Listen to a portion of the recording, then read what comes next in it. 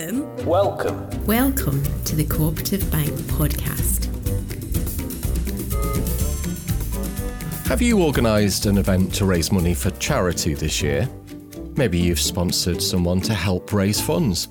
Either way, many of us are helping to make a positive difference to someone's life. Daryl Evans, Helen Brown and Andrew Staverdale are three of the many colleagues from the Cooperative Bank who are taking part in the Stay Up event this October, raising funds and awareness for the Centrepoint charity. I started by asking Daryl Evans why was the Centrepoint charity a choice for the Cooperative Bank? We've actually been a charity partner with Centrepoint since 2017. The way that we chose Centrepoint, we asked our customers about the issues, in society that were important to them. And tackling homelessness was one of those main things that our customers were really concerned about. So we looked around and thought, there's a number of charity partners you could work with from a homelessness point of view. And Centrepoint, we're just moving into Greater Manchester at the time, actually. And we thought actually making an impact in the location, where we're based, working with a charity that's dear to our customers' heart, sort of ticked all those boxes. So yeah, that's why Centrepoint were chosen. Previously, the bank has supported sleep out fundraisers together with Centrepoint. It was a fundraising event where you just slept out. This year, though, the name of the fundraiser is Stay Up. Can you tell us a bit about what exactly is Stay Up? Yeah, like you say, Sleep Out is what Centrepoint have run in the past and the bank has supported Sleep Out. Obviously, given the COVID restrictions, we can't all sort of nestle up in sleeping blankets next to each other. So I think it's a great initiative that Centrepoint have come up with to replace that. And that is literally staying up all night. Bring into your mind how a homeless person might actually feel, because through my conversations with various people at Centrepoint and some of the stories that I hear, some of these young people literally just roam the streets all night because they're actually scared to try and go to sleep, whether that be in a doorway or whatever. So they are staying awake all night. In your own little way, and in my little way, staying up is sort of replicating what a homeless person does. So staying up through the whole night is what Stay Up is all about. One of the great things with this, Daryl, is it's not just the money that's been raised here. It's bringing a focus to people who are homeless, isn't it? It's putting a spotlight on them and saying something needs to be done, not just by us. Absolutely. And it does need to be done. There's lots of reasons why these young people become homeless. These young people have a lot to offer to the society through the work that Centrepoint do, helping these young people back on their feet, allowing them to get a part back in society, I think is really, really important. In our Stay Up activity, it means that we can play our part in making that happen. Let's cut to the chase, Daryl. What specifically are you going to be doing for Stay Up? I struggle if I don't get 8 hours. So staying up night is going to be huge. So I'm looking forward to getting involved with all the activities that people have got lined up during the evening. I will be glued to my screen, no doubt, for most of the hours during the night, getting involved in those activities and being part of that. I'm personally tapping into all of my networks that I have, trying to raise as much money as I can. And, if there's anybody out there that's raising money, a couple of tips. One, scour your network as far as wide as you can. Ask people and explain why you're doing this and the importance of this to society as a whole. Two, once you've asked, ask again. Once you've asked again, ask again. It takes about 3 times for people to donate. Don't be shy of asking those 3 times. I started a week and a half ago and I've raised £1,500 to date. I haven't set myself a target because I just want to raise as much as possible before the 8th of October comes. That is a fantastic start to the proceedings already. I love your second point about ask, and then ask again, because I have to admit I'm guilty of going, yes, I'll donate to a fundraiser. Yeah, absolutely. It doesn't matter how big or small, it all mounts up quite quickly.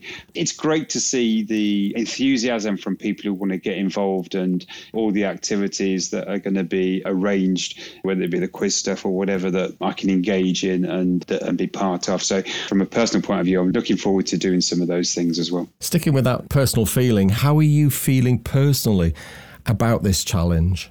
You know what, Paul? I'm determined. That's how I feel.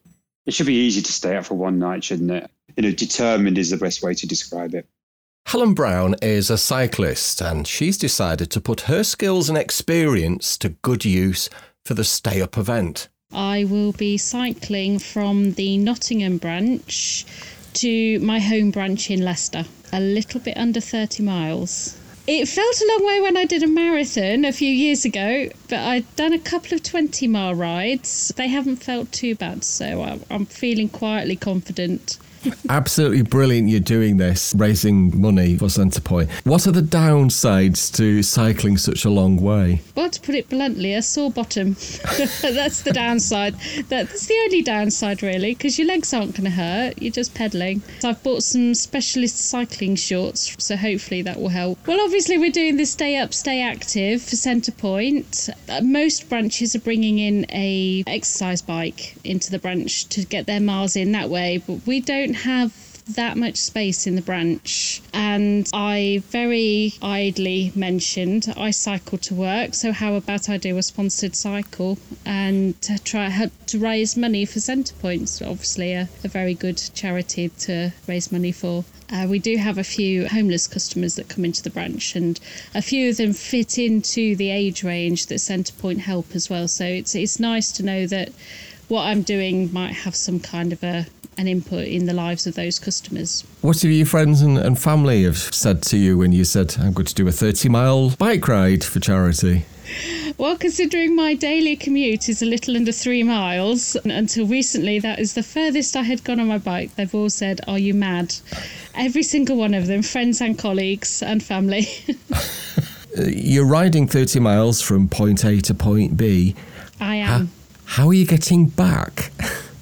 Well, my long-suffering husband is driving me out to Nottingham, and then he is going to meet me at several points along the way to A, take some photos so I can put a blog up, and B, to make sure that I'm safe.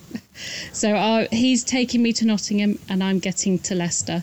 Obviously Centrepoint helps homeless young people, and I was quite surprised the other day to notice that in Leicester only 4 out of something like 500 people who'd contacted Centrepoint were actually deemed to be legally entitled to help from the council. That was a bit of a shock. If we can help homeless people, all the better, especially in this current climate where there's maybe not as much giving as necessarily normally would be. There are many colleagues at the Cooperative Bank who are taking part in Stay Up for Centrepoint in all sorts of ways.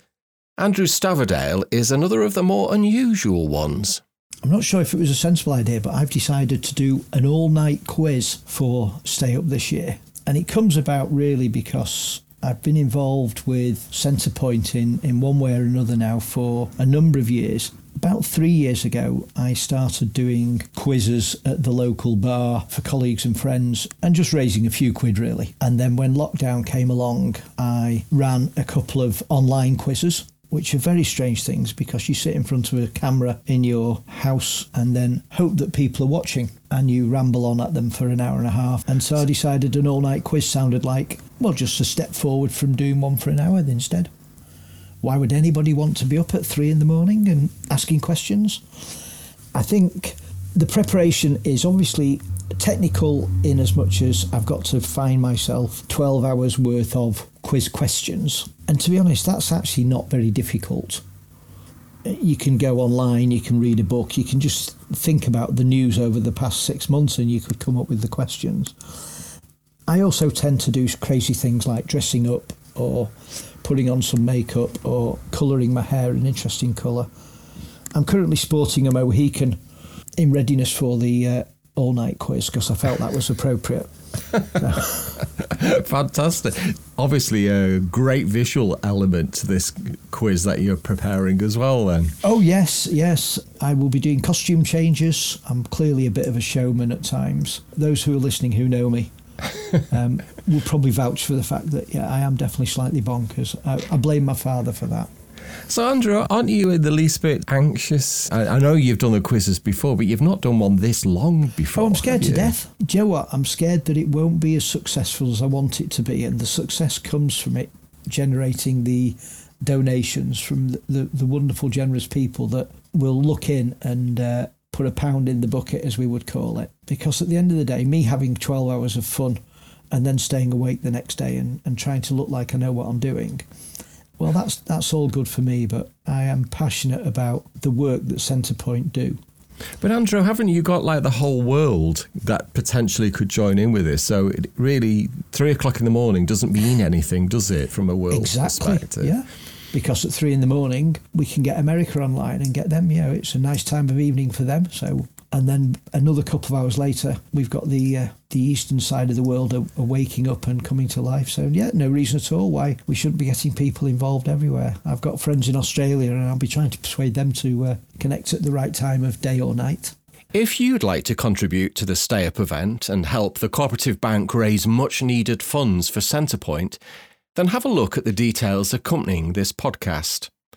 Finally, though, I asked Daryl, Helen and Andrew what they hope others will take away from this important event. I want people to really understand why we're doing this. Understand, that there are a lot of young homeless people out there. 110,000 young people in the UK present to their local council as being homeless or as being risk of homeless every single year. I mean, that's staggering, 110,000 every year.